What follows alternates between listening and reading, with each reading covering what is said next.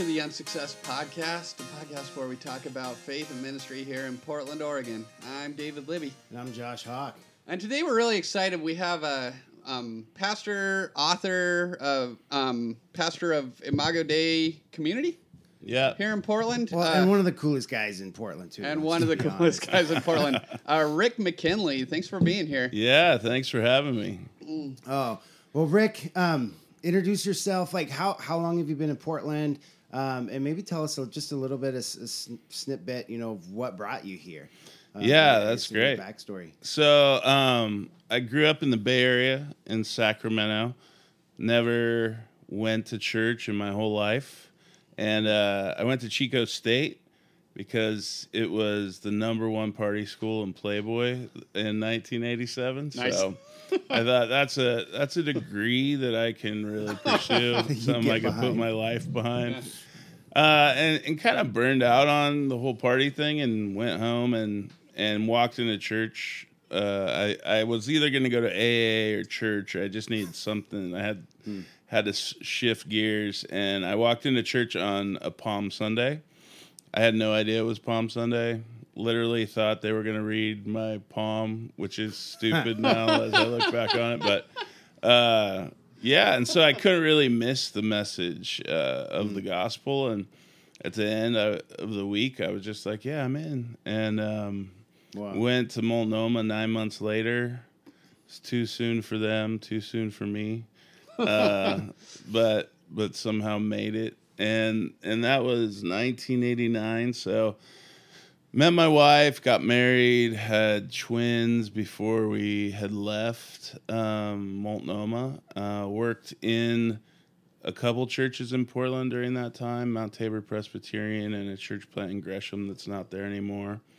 And that was mid '90s, so big Willow Creek, all that stuff, and then we just went. We took a position in La Grande, Oregon, just the middle of nowhere, Eastern Oregon, and because I just was like, I just want to love my family, love kids, do ministry, and so we went out there for 5 years, and It was great because I had 5 years in this really disconnected place to kind of read and think for myself and think about mission and what this whole thing is about.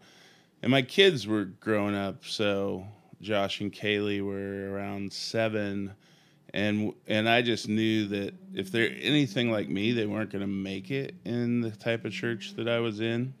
And I had spent 10 years trying to figure out how to fit into church. So we were either we thought we'd go back to California and go into business. We came to Portland. From? Huh? Where's your wife She's from Idaho, but grew up in California. Okay. So we came to Portland to make sure we shouldn't plant a church. We had an opportunity. And then... yeah, I just felt like God was inviting us to give it a shot. So moved here at Thanksgiving of 99 and then started just trying to gather. We really started it with a bunch of high school kids that have turned to, went to college and showed up in Portland. So That's so cool. So couple of things. First of all, twins before you were out of college, huh? Yeah. Oh, boy. But, we were like 23 and 22, so a lot of wisdom and maturity. Right. Well, you know what? So I'm 35, and I have a 4-year-old now and a 7-year-old, but the 4-year-old keeps, like, headbutting me in the stomach and jumping on my back and, headbutting me in the nuts sometimes. Like, yeah. It's going to get worse. I think, yeah, that's what I'm saying. Like, I think having kids really young might be not the worst thing because I don't know what I'm doing now. Right. And yeah, so we didn't know. You might as well do it when you can get, hitting the nuts pretty hard and walk it off. Like, yeah. When you're in your 20s. Yeah. No, I agree. We started a counseling fund instead of a college fund. Yeah. Just because we felt kind of guilty. Yeah, there's a couple of times where I've been like, Oh, that's coming up in therapy. Like they're gonna be talking about me. So you ended up in the middle of nowhere, thinking about church, thinking about ministry, and then you said you're thinking the kids we're gonna lose them here, and started looking at going into business. And then you said God started leading you back here. Was it like a battle for you, or did it feel really organic? Yeah, it was pretty organic. We came for a weekend.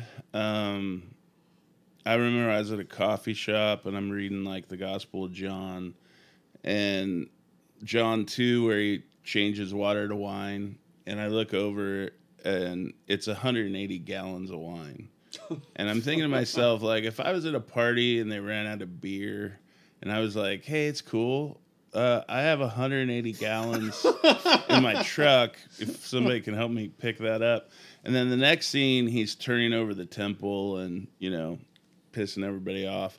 And I remember thinking to myself, like, if I was one of his disciples, even just being saved for 10 years, walking with Jesus, I'd be like kind of embarrassed. Like, dude, what are you doing? And I kind of felt like God was saying, could you be this radical to love people who don't know me? And I don't think we've gotten there yet, but so I'm driving home back to LeGrand, and I'm like, you should probably tell my wife that I think we should plant a church, because I'm not going to tell her to God.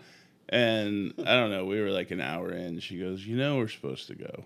And so that was it. I went back and resigned and figured out a little bit of trying to figure out how to fund it, and never really figured that out very well, and loaded up the U-Haul and moved to Portland. Wow, that's that story of Jesus is it's so fascinating from that perspective, because hindsight, we look at that like, dude, that's freaking awesome. Right. How could you turn what a miracle, and we assume like as disciples, like, oh yeah, I'm with him. But there is a level of embarrassment, certainly at that time, like, oh yeah, what are you doing? Yeah. Especially turning over the temple where they're like, basically they're saying, who do you think you are? Yeah. Like to come in here and do this. And if you're like the disciples, you're like, just a dude that is pretty passionate. He had a long night. Yeah, we've been at a wedding for a week, and it's been this. He's not always like this. Yeah, I wonder how long. There's probably, I'm sure, studies out there, some big research papers, but where something radical like that happens, and then how long it takes before it becomes kind of the norm, and then it loses its effectiveness, and so that upside down reality in the kingdom of God that Jesus is inviting us into, this radicalness, that same thing that was once radical, like no longer becomes radical, and it becomes kind of the cool thing and the socially acceptable thing. Yeah, I mean, I think the scriptures are very domesticated in how we read them, because, really just from having them read to you in a context of church, which is usually how you first hear them, it's very sanitized, The Good Samaritan, right? We see it on hospitals, like. Yeah. It's not the good ISIS fighter or the good, And so I think part of our job is to try to rescue the Bible so that it can say what it's been saying, for 2,000 years without the... Yeah, I remember a number of years ago when I had that aha moment of like the Pharisees and throughout Scripture. I'm like, wait, the church today is the Pharisees of Jesus' day. Growing up, I grew up in this, like, the Pharisees were the bad people in the world, and like, no, that's the religious people even of today. And they're the only people that he really gets pissed at. Right. Yeah. He's got compassion on the people outside in the world. Tell us a little bit about Imago's story. planted. Was it 99, 2000? Yeah. And what's been your journey kind of through that? Yeah, we started out of our house with like 15 people.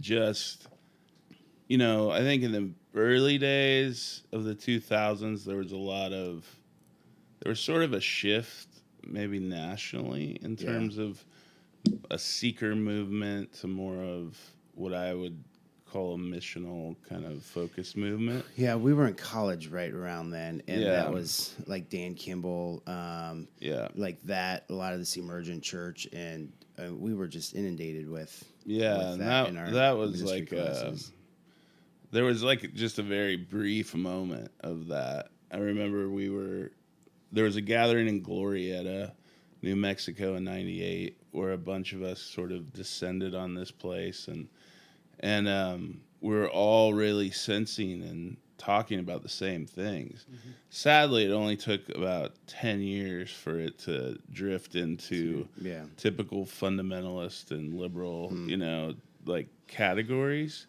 But there was a moment there. In fact, when I started Acts 29, like early, and the first gathering for that was like me and Driscoll and Chrissy and Doug Paget and Claiborne and Andrew Jones, tall, skinny Kiwi. And like, it was just this like crazy group of people, but we were all that's quite the mix. It was amazing. Yeah.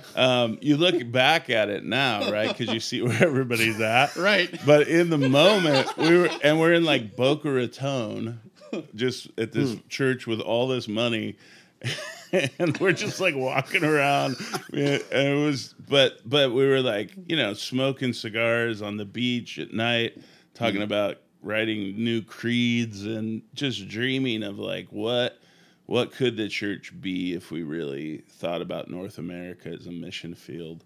And then the following year, someone pulled out a doctrinal statement, and it all blew up in our face. And I kind of stuck around because I had been funded by a church in the Spanish River Church in Florida, and agreed to pay back X amount. They funded my salary for like a year. So I didn't feel good about taking the money and run, but a lot of those guys had no problems with it. But yeah, so we were that was sort of the climate, like McLaren was there, and it was just a beautiful, it had the makings of something that could be really beautiful. And so when we came, we didn't know really what we were doing or what we were going to be. We had sort of our own vision, and I felt like God killed that really quickly.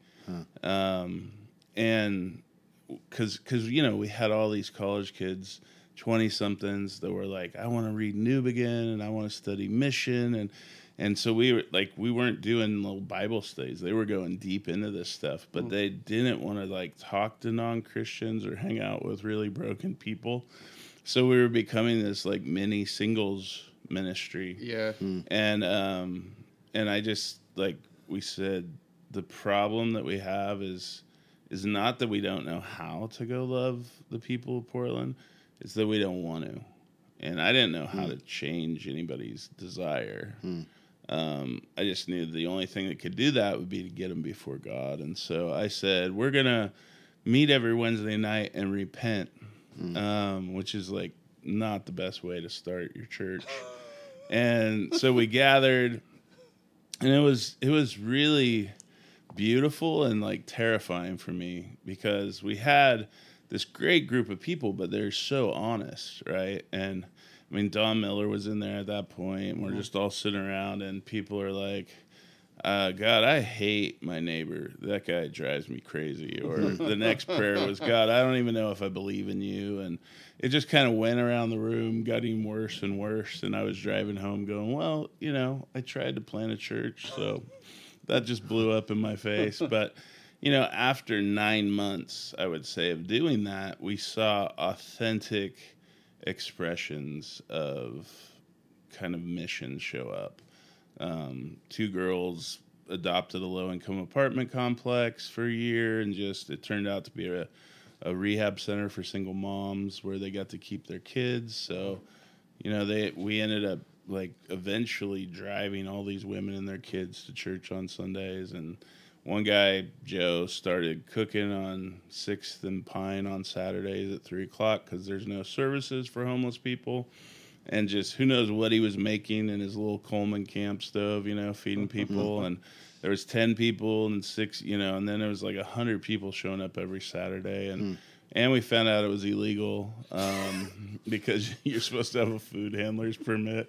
But that is still going on. 3:00 people, it's been handed off a bunch of times. And so these things started showing up that were real, They weren't like my ideas, they were their ideas. And I got to kind of just coach and shepherd them through it. And so that's where we started. Our first offices were on 8th and Burnside, right across from where the Doug Fir is now. It was actually a Chinese food place with a rent by an hour hotel and pool tables in the middle of the Chinese food restaurant. And oh, that's rad. yeah, it was Portland of the 90s. Yeah. It was not Portland now. So a couple of thoughts. I mean, that's a great, beautiful story of people like starting to live out a real, authentic missional faith. How?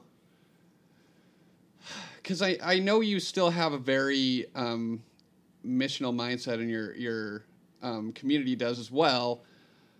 I'm also sure that it's different now than it was. You've learned a lot. You've learned what is illegal and what is legal.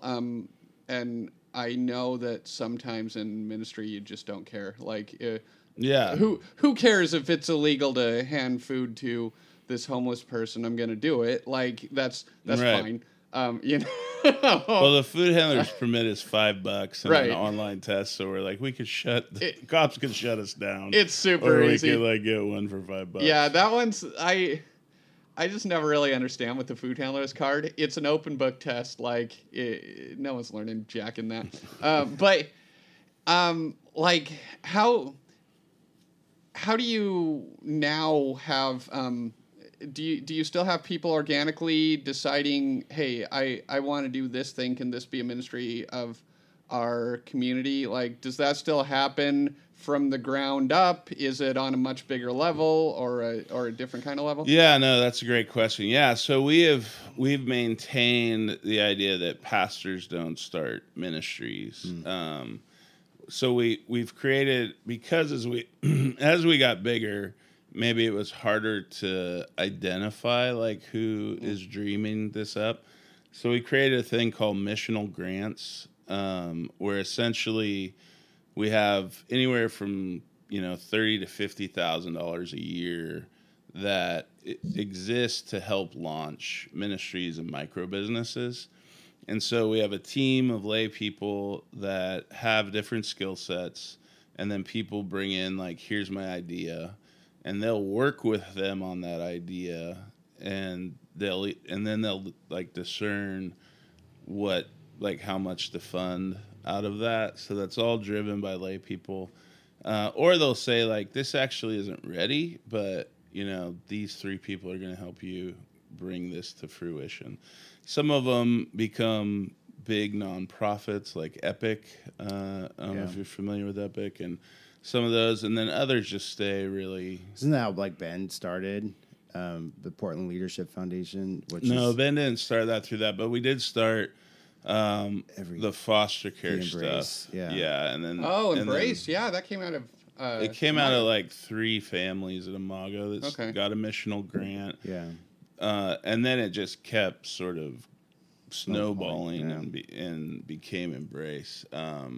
FP&O and all that. So yeah, it's those seeds though that you get to watch and go, oh, like this family had this idea of these welcome boxes, and 2 years later it was like massive, hundreds of churches, all this stuff happening, and now it's all state, and it basically, you're just basically saying, how can we sense what the Holy Spirit wants to birth? And sometimes they're, man, the wind is blowing and he wants to do this thing. And other times it's small and just faithful people showing up, handing out socks and cigarettes to teenagers who live on the streets, Right. That's that smallness. So there's a story that you told years ago that has stuck with me and resonated with me. But it's this idea that God has called us to faithfulness and obedience rather than success. And sometimes actually like that radicalness, it has been like in people all along and we just can't see it. And so you shared a story about, I think it was like a day of service where you showed up to a school and the news came, and like a big deal. And here there was, I forget if it was like a local pastor or a janitor or somebody there, and they'd been there for like 20 years doing the same, plugging away. It was the African American pastors. It's when this big wake up call of like white church, particularly white evangelicals, get so much play. Yeah. And Will Hardy, who's passed away now. Yeah. But he said, you guys show up and to spread bark dust and the news cameras come. And we've been trying to clean up the inside of the school for 20 years and nobody will help us. And I was just like, bam, 2x4. That'll put you flat on your back. Yeah. And I remember calling Kevin Palau and just being like, we need to quit talking about this as the Church of Portland.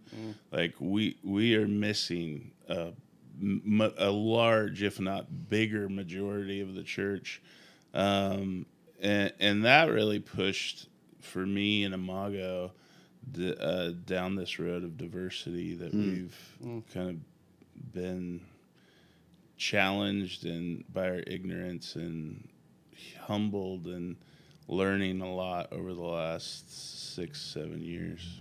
How so? In what ways are you learning and well, we brought on Eric Knox, who is a good friend of mine for a long time. He pastored, he started the Well when I started Imago. Then he went to LA. And now he runs a nonprofit called Hala, and coaches at Benson and has turned their program around. But really, it was just a matter of bringing people on the staff that were more diverse, giving voice to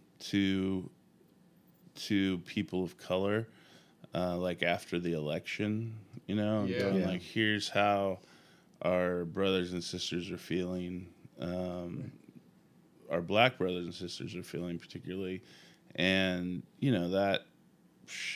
lost 300 people after the election, and so we just started pushing into these issues. Actually, Eric come on staff about 6 months before Trayvon Martin was shot, and it became a national conversation. So we've been just trying to learn and figure that out. We planted a campus out deep on the east side, like in the David Douglas School District. Yeah. That's where my kids went to school.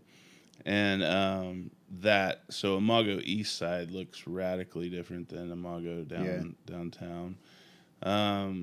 We got a long ways to go, but we're trying to figure it out. That's good. That's really good work. One thing I've always appreciated about Imago is that you do seem to have this collaborative mindset and not this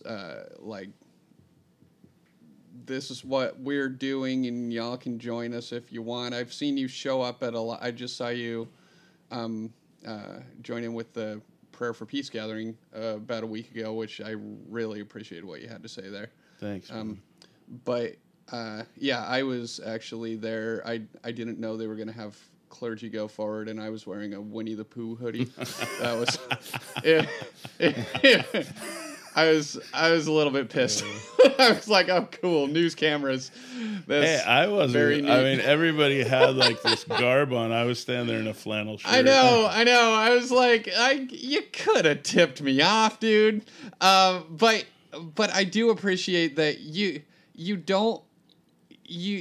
all have never seemed to be like, we're after the funding and the status and what we're doing. You seem to jump in on what other people are doing, and you have a lot of people looking outward. I'm connected with some people in Imago and Imago Eastside that it never seems to be a brand or anything. It's just the church living as the church, and in whatever connections they have. That's fantastic. Am I wrong in saying all of that? And if not, like, was that intentional, or do you just see collaboration as a good thing to be doing? I mean, I think you have to be intentional about it, because otherwise, in our nature, we're going to build our own kingdom, you know? Sure. About 5 years in, I really was captured by the whole theology of the kingdom of God. And when you allow, like, Jesus's gospel of the kingdom to be the lens that you start thinking through, then you recognize, like Imago, because we were on a pretty steep growth trajectory that we didn't anticipate when we started.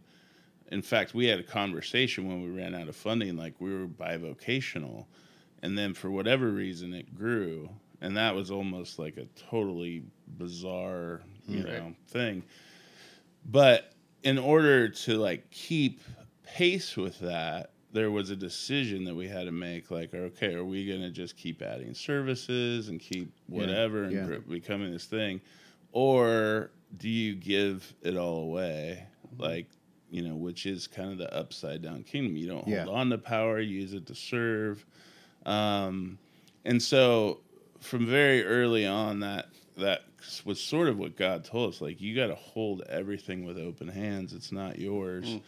But what we've learned is that pastors are very, we're pretty immature when it comes to joining other things.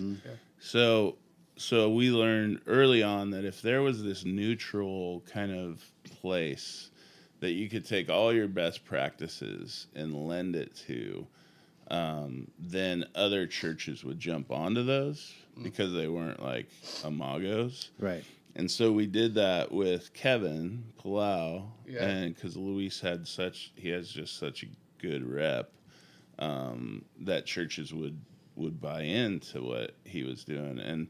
And so that idea of, we're going to give it all away, we're going to plant our best people, we're going to, we had about 50 people that moved to Salt Lake to plant a church with like kids and stuff.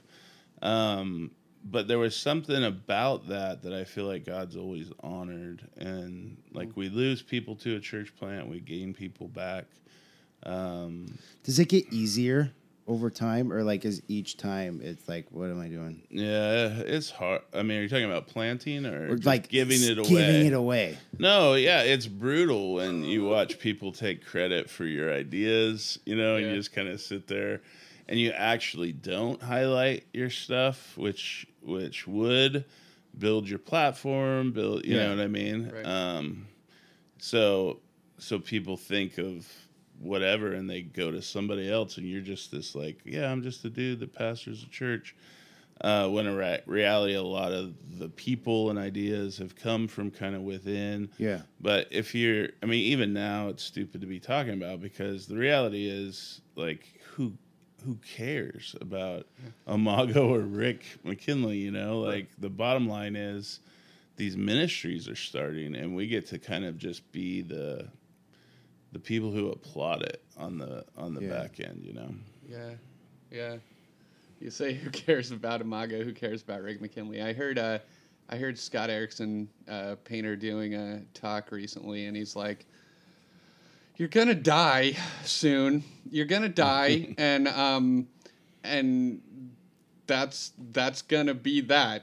So, and I think about his point was a little bit differently, but I think about, like, the more we're living for ourselves or our brand or whatever, it's, what do we got, like 90 years if we're lucky 80 years if we're lucky. And popularity, like that is, if you want to be the cool pastor for the hour, you can be that. I was traveling around speaking a lot in the early days and getting book deals, not because I could write, but because our church got big. I was like, there's actually people who are trained to write and who could write really good books, but sure, I'll just keep cranking out these things. But one of the things that you realize is that the church has, like, as an entity, as an organization, we have the same issues of control, and pride,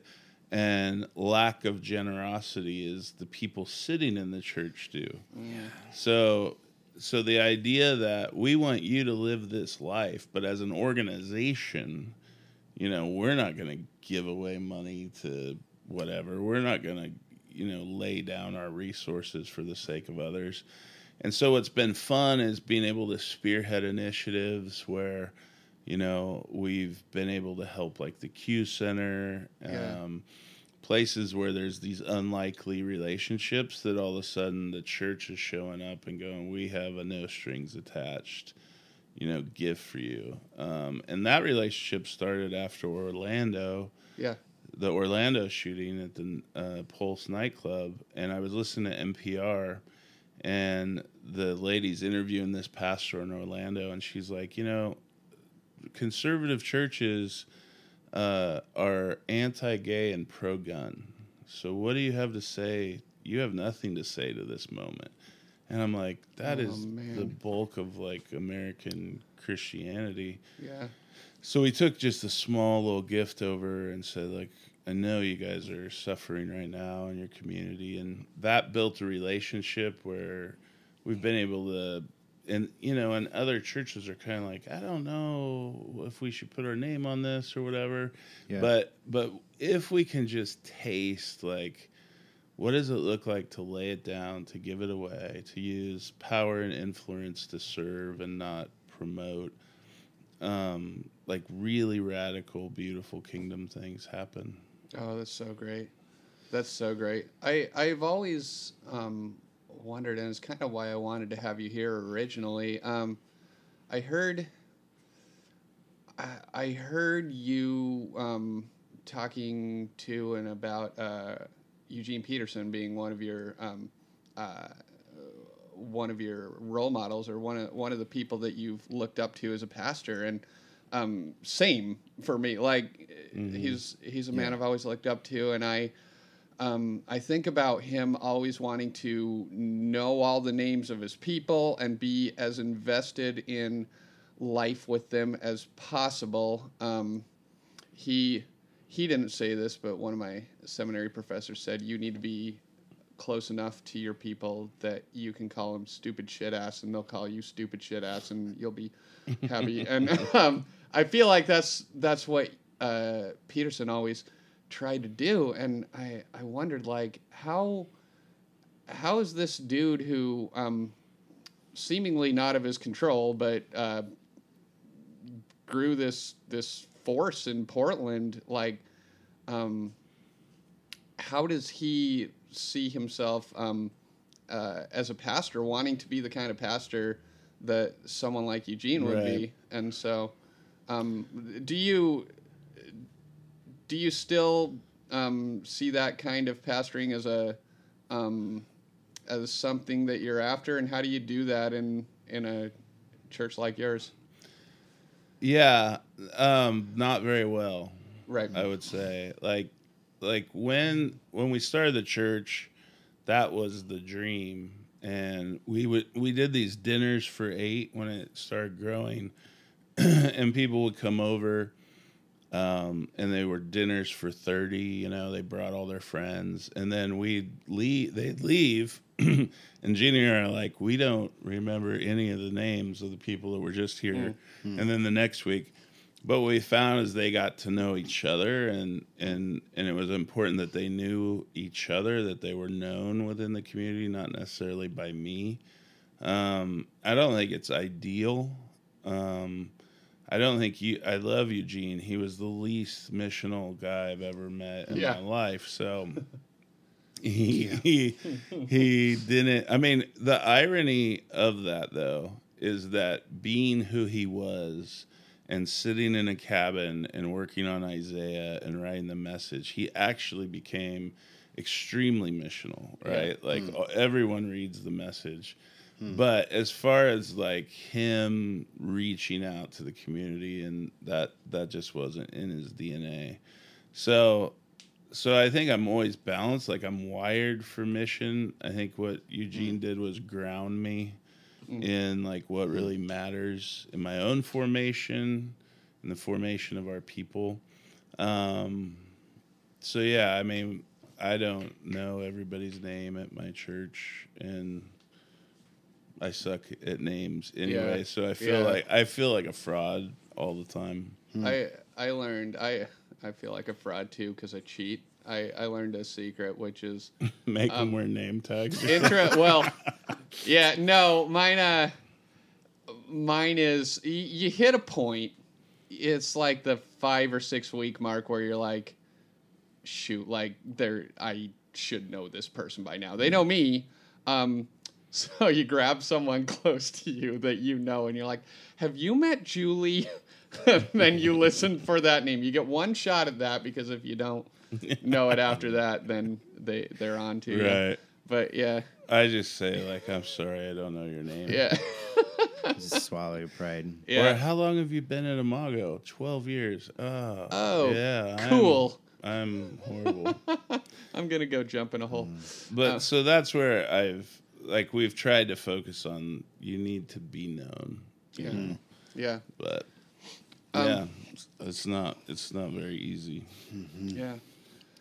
The other thing I think that did you watch the Catalyst video of me getting to interview him? Yeah, that was where I saw that. That's the highlight of I was gonna say, what was it like to talk to him? Because I mean, I'll never get the chance now, but he's was like talking. He and Henry Nouwen have always been like my two people. Right.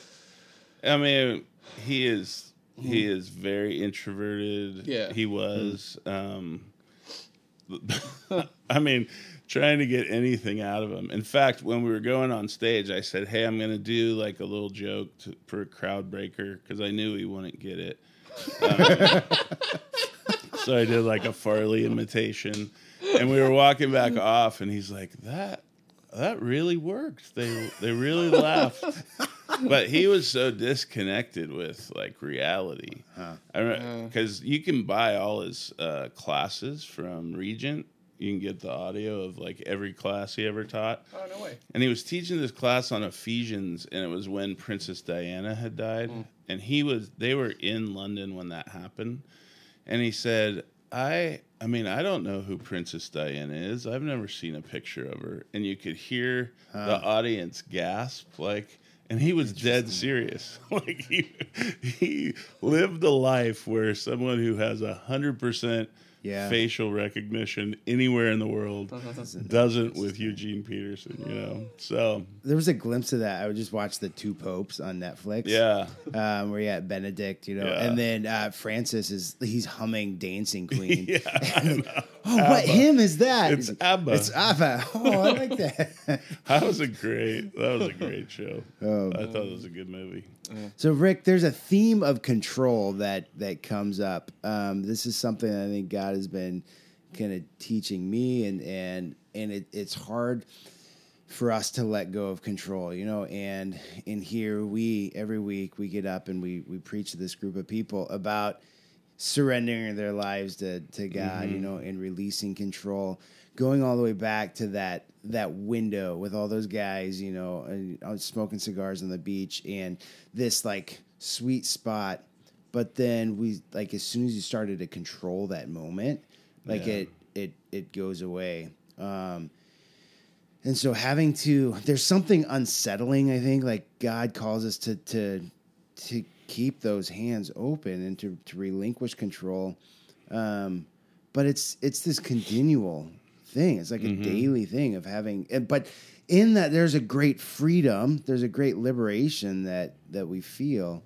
But historically, we're not good at maintaining that and sustaining that posture. You know, when I was at Multnomah, I was a new believer, and we had just had the twins and moved across the street in the student housing from Dan and Lynn Griffin. And he runs a thing called Blanket Coverage. They've been just covering up homeless people on the streets of Portland every night for 30 years, like insane. But he told me one time, he said, control is always the nature of sin. And I mean, that was 30 years ago, and it has stuck with me. Like the nature of trying, because we look at sin as like the things that we're not supposed to do rather than the motive.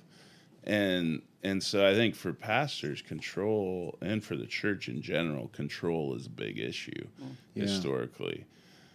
So what would it look like if we took that seriously and knew that when we're trying to control, that's not coming from a place of gospel freedom, then there's a whole bunch of areas that we have to rethink, particularly money. Like the church is not good at generosity or thinking about its assets in a kingdom kind of sense, you know. But there is a radical freedom when you're like, yeah, we sold a parking lot, and we tithed off of it, but we hived off half of that tithe and just had a group of people from Imago that were to pray and discern, like, how does God want to use this $100,000 or whatever, and to have them come back and go, yeah, we want to use it for a program that's helping trans kids not commit suicide. We want to help it for DACA program at PCC, and we want to help with this ministry out in East Portland that's being run by these two guys that just started it, and they are going by the skin of their teeth, you know? And for our elders to go, okay, awesome. And then for people to, like, those people to show up with a check for like $35,000 to these two guys in East Portland. They're like, what the heck, you know? And but you realize, like, that money isn't my money. It's not our leadership's money. It's like, this is money God gave us. That is really hard for us to do, to believe that the Spirit of God is going to speak to these 10 people as much as he's going to speak to any of us. And the relationships that have come from that, I mean, it's just beautiful. But there'll be people that are like, I don't know if I should give my money to this church if you're going to give it to whatever. So I think money, power, like, those are pieces where I know I'm just always trying to hopefully still have a check in my spirit when I'm wanting to control something, you know? Yeah. I see one of the big things in the church too is doctrine and belief. You know, like we want to control that. And like, Jesus, I don't see that really in Jesus' ministry. I mean, doctrine's the interesting area.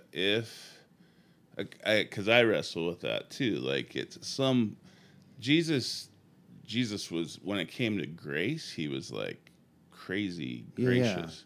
When it came to truth, he was pretty gnarly, you know, like, eat my flesh, drink my blood, and loses his mega church, like, in one statement. I think it's, you know, when you think of like the creeds, one of the ways that I've heard it is that what the early church fathers were doing with the creeds was trying to just say what the mystery was. Yes. And to build a hedge of protection around it, to not say more than it was, or to even interpret it, but to say, this is what the mystery is. And they're combating heresy, right? Like, that whole time.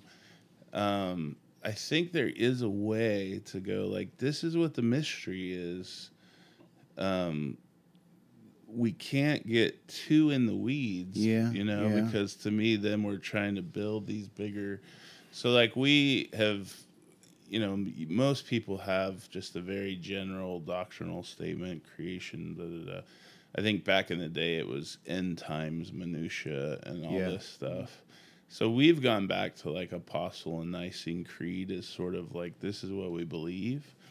But we also have like, these are the 5 practices that we have embraced as a community. So it's like, here's the widest call that it seems like Jesus gives to anybody.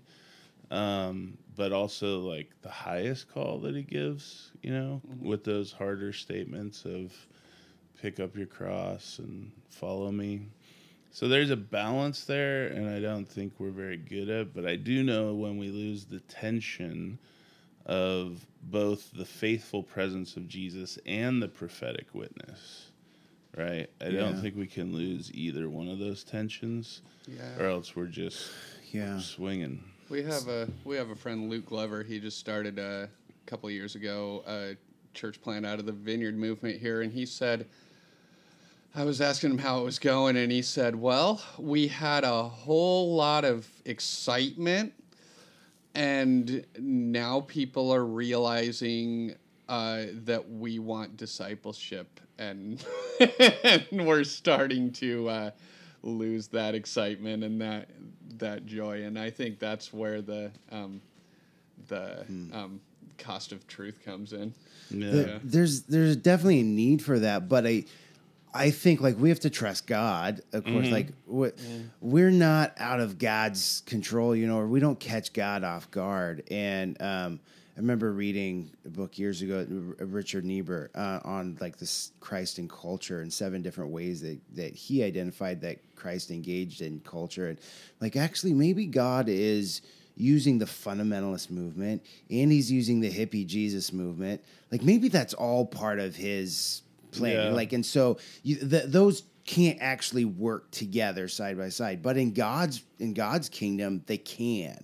And he's using both of those. And so like he uses a Benedict and a Francis. Like it's not like we have one right way to do it, and so I think that often, I don't know, it's that I'm right and you're wrong. It's that duality. No, I mean, I get you there. I personally feel like Niebuhr's work did a lot of damage. Sure. Because everyone was trying to figure out, where is Christ with culture? Is he in it? Is he above it? Is he...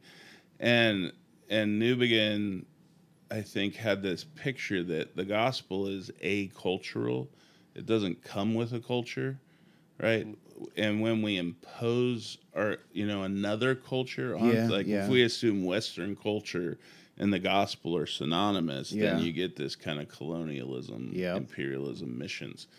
But if you go like the gospel goes into culture and contextualizes itself, so that what Peter says at Pentecost is really different than what Paul says at Mars Hill. Yeah. And they're looking for these windows of redemption, knowing there's also going to be windows of opposition. And how do we live? And this is the role of discernment. Like, I have to keep going back to the gospel for my own transformation, to offer the gospel to my community, because I have to be able to discern, like, are we just moving way away? Like, are we moving into this sectarian us against Portland thing? Or are we moving to this, like, Jesus, Buddha, whatever, right? One of the great conversations that I've been a part of recently is a multi-faith conversation where I sit down with my imam friend and my rabbi friend, and we believe, like, you're probably, Wajdi would say, you're probably going to hell, Rick, if you don't learn this. But we're not letting go of our conviction and staying in these relationships. And it makes for just amazing conversation. If we had to say, Wajdi, you let go of what you believe about Allah and I'll let go about what I believe about Jesus so that we can agree on loving each other. You know, Yeah. we're leaving a big part of who we are at the table. Yeah. But this is going, no, keep all your distinctives, but let's stay at the table. Wow. I think that feels more kingdom-y to me. Yeah. But does that make sense? Like I think what New Begin is fighting for is that if we're thinking like a missionary, then we recognize the gospel is going to speak good, truth, beauty into Portland. And there's also going to be places that Portland's like anywhere else in the world, and it's going to push back. I think it's how do we discern what those windows are? And then I also think like Portland, there is like a Portland culture, but there's lots of cultures within that too. Completely. And so there is not a one size fits all. And so you've got Peter and Paul, two very different messages with the gospel, contextualized. And when like out at the east side, we have 100 languages or something at David Douglas. Like, so you've got even your downtown campus and your east side campus are going to be completely different contextualized. Right. You know, it's like same church, but it's got to be different. It's different, but it's the same undergirding. Like, what are the windows of redemption out on the east side? What are they here?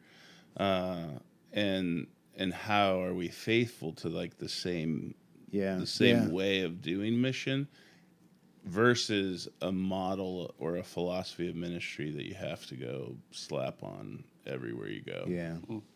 I like that. One more thought about the weeds. Like you say, like we try to get down into the weeds too much. And I did a research paper on children and communion. Like, when is it appropriate for children to take communion, and watch it, like looking at the history of communion. And the thing that struck me was, I think it was right like 1100, 1200, the doctrine of transubstantiation. The Catholic Church started to develop. You know, and like this actually isn't a doctrine that is 2,000 years old, you know. But what happened, the thing that struck me is that they tried to control or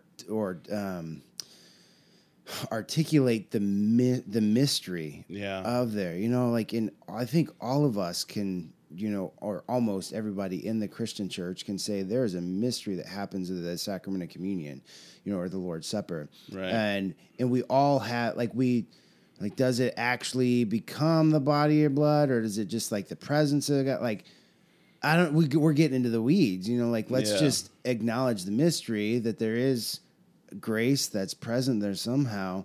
But to see how that like became like a schism, you know, and then children became kind of cast off from that just because of that, trying to explain it, which that is always kind of stuck with me, you know, and how can we explain it enough, you know, to ground ourselves, but still allow for mystery.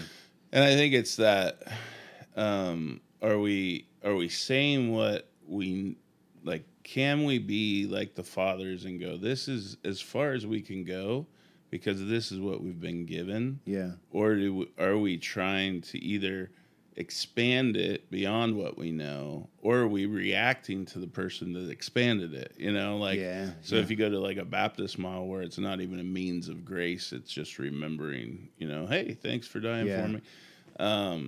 But if we could say like, how do I know what it's bread and wine, right? But for whatever reason, people are meeting Jesus for the first time at communion every week when they're kneeling there eating this bread.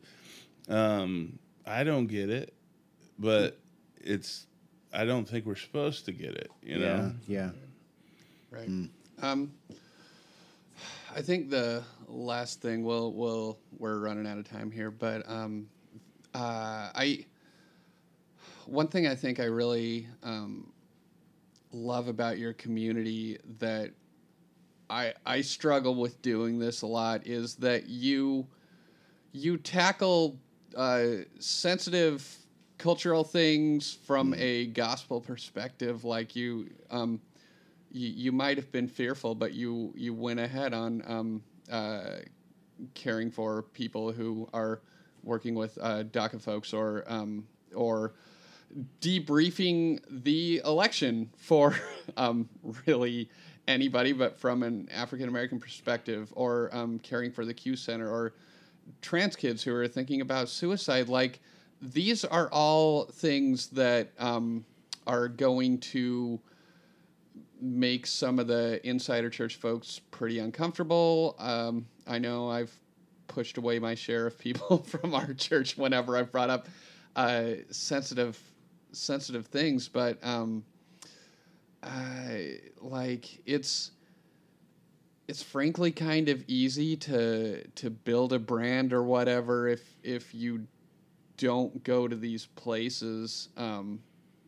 But I appreciate that in your way of giving yourself away, you've also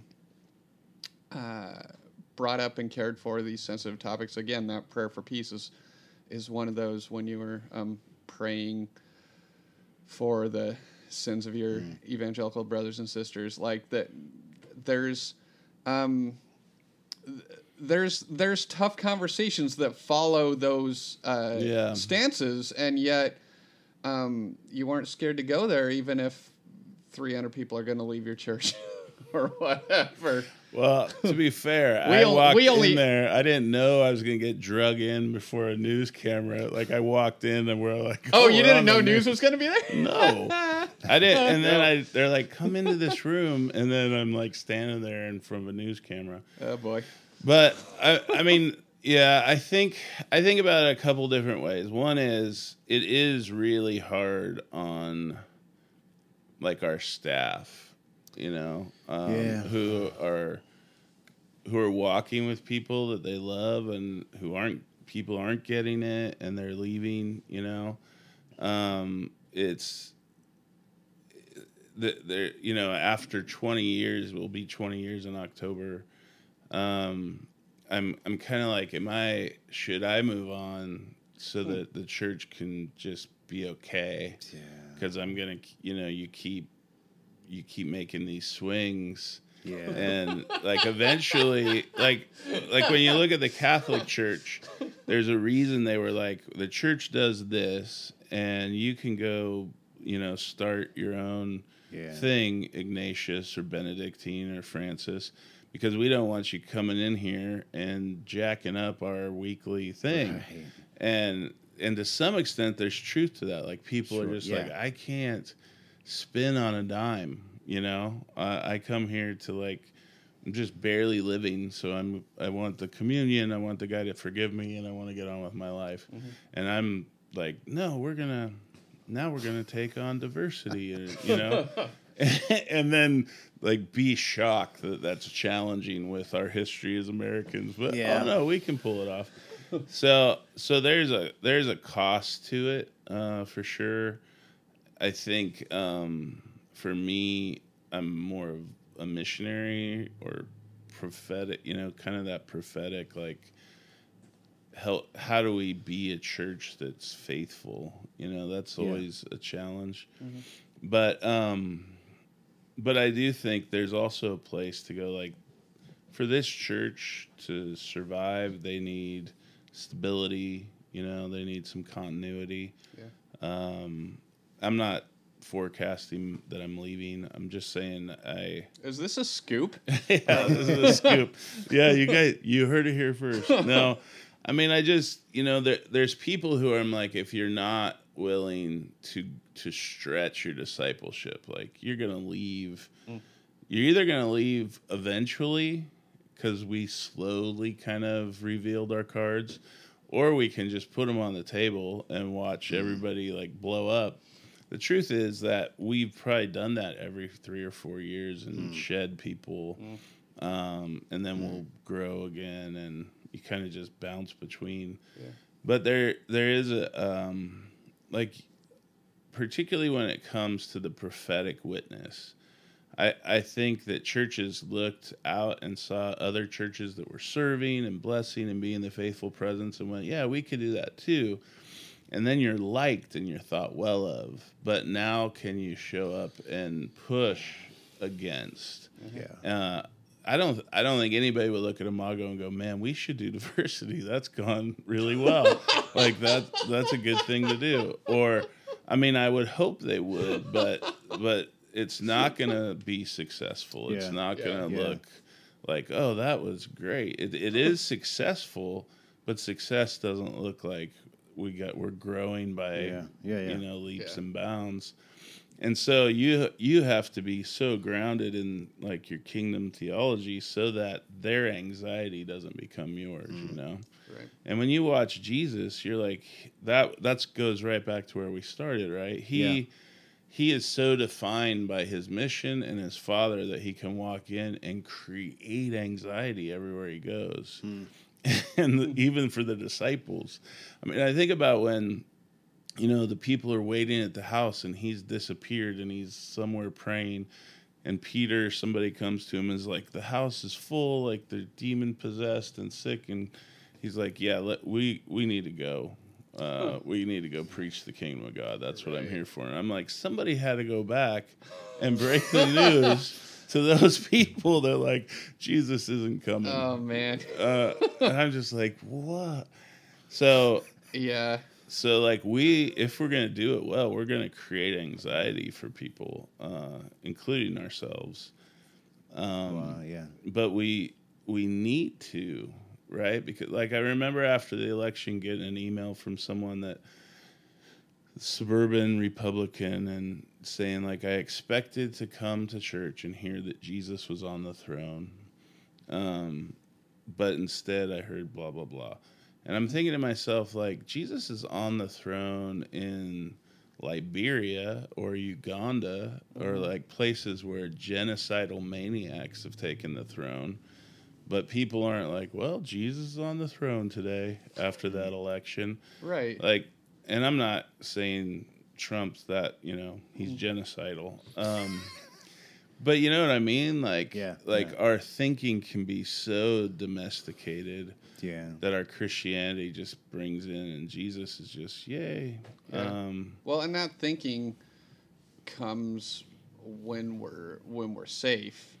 Mm-hmm. I mean, that thinking comes when we can wake up and go out and everything's going to be fine, and we know that because we have, you know, $800 million or whatever poured into the military. We know that we're safe, and so we can say Jesus is on the throne and go on with our la-di-da lives. It's in Uganda or whatever. Yeah, Jesus is on the throne is going to have a different context. I would also say the not talking about politics in church, that is a white privilege thing. Yeah. Like, that's not how it was if kids were, you know, if you're growing up as a black kid in a black church. Yeah. It wasn't like, oh, we never talk about politics or what's going on. Like, it just was woven into the fabric of your real life, where we have this, you know, white churches have this very like, oh yeah, we don't talk about these things. Yeah. But that actually means they're sacred to us. You know, like, we don't talk about things that are so sacred. Good. Yeah, and by not talking about it, we're talking about it. We're talking about it. Yeah, and so man, it was shocking. Like, I know, like, if God's saying, like, I think we need to do this, but I have no clue what the fallout's going to be. And that one was. I mean, it's been. People love being missional, even if I'm just at a church that's doing mission. But when it sits down next to me, right, then it's not. Like, I don't care how cool or your church is or what it's known for. Like, the average person is still going like, man, I want to hear a good message and hear good music. And well, so, like Jesus, he drew a crowd, but then he died alone. Mm-hmm. Like, where's the crowd? You know, like, oh, mom, you're there. Yeah.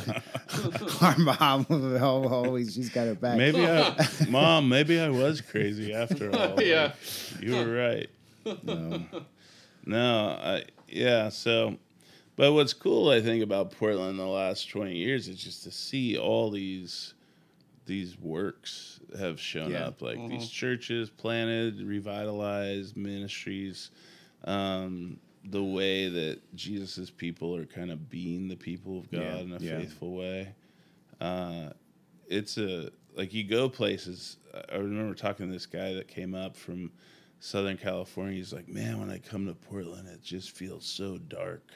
And because, we're seen as this non-church thing. Yep. And I'm like, but you go to a church where like women have to inject stuff into their lips to be confident enough to go to church. Yeah. Like, that's pretty dark, like that's dark. So we, like, if you're actually here, you realize this is like a moment where the Spirit of God is just moving powerfully and launching, just inspired things that happen in small ways all over the place. And so, yeah. That's cool. Hey, Rick, thanks so much for being with us and talking with us today. We really appreciate you. Yeah, thanks for having me. Where can people find you online if they want to find more about you or your church? Intellectual dark web. It's true. It's true. How many Bitcoins do they need to? I have like an Instagram account and a Twitter account. I can't. Is it RJ McKinley? It's They can just type in. He's the Rick McKinley with the beard. The guy that doesn't do his self-promotion to his publishers. That's fine. I bet your publishers love you for that. Yeah, it's not gone well. I bet. So I have there's another Josh Hawk who's a pastor in like Tennessee too. So it's kind of funny. Like you Google Josh Hawk the pastor and like, oh, well, there's a couple of us. Yeah. I did this thing for Leadership Network one time, and they put some other Rick McKinley's like Twitter handle on there. Oh no. And the guy didn't he was like playing, like going with it. Like he was a pastor too somewhere, and he was taking all their comments and responding. I'm like, that's not my Twitter handle. So. Here's the big plot twist. He changed his name so that he could. That's right. He could troll people as you. Are you getting these like people are creating Gmail accounts with your name and then emailing people on your church website? Someone asking for money. Amanda, who's a pastor downtown, she was just posting about that they were. Dude, it's happening to so many. And, that's terrible. And all these people, like anybody on your church that's leading something has their email on there, gets it. And they're really poorly done, But they're like, "Hey, was just thinking about you. Need your help." And then they try to get But there's a place for those wonderful people that we need to pray for. Yeah. We'll start some new mission to, I don't know, lock them all in a room. I'm not sure. I'll let you take care of it. That was a bad joke. Cool. Well, thanks so much for being on. We've only had a couple of people who've actually written books and crap on our podcast before, but we've given away. My book crap. I'm sure. I'm sure it's you. Already said you're not a great writer. You said that earlier. That happened. That's like a humble brag. Yeah, that's true. Pastors, like we have this way of promoting ourselves. So we'll give away a copy of Rick's crappy book pretty soon. So we'll have one of my 6 crappy books do you want? Yeah. I've actually tried. I'm 2 years into trying to write a book, and every time I get pretty close, I just have the whole series of voices that are like, no one wants to read this. It's nobody reads books anymore. So that's neat. Anyway, that was a tangent. For the Unsuccess Podcast, I'm David. I'm Josh. And we will see you next time. All right.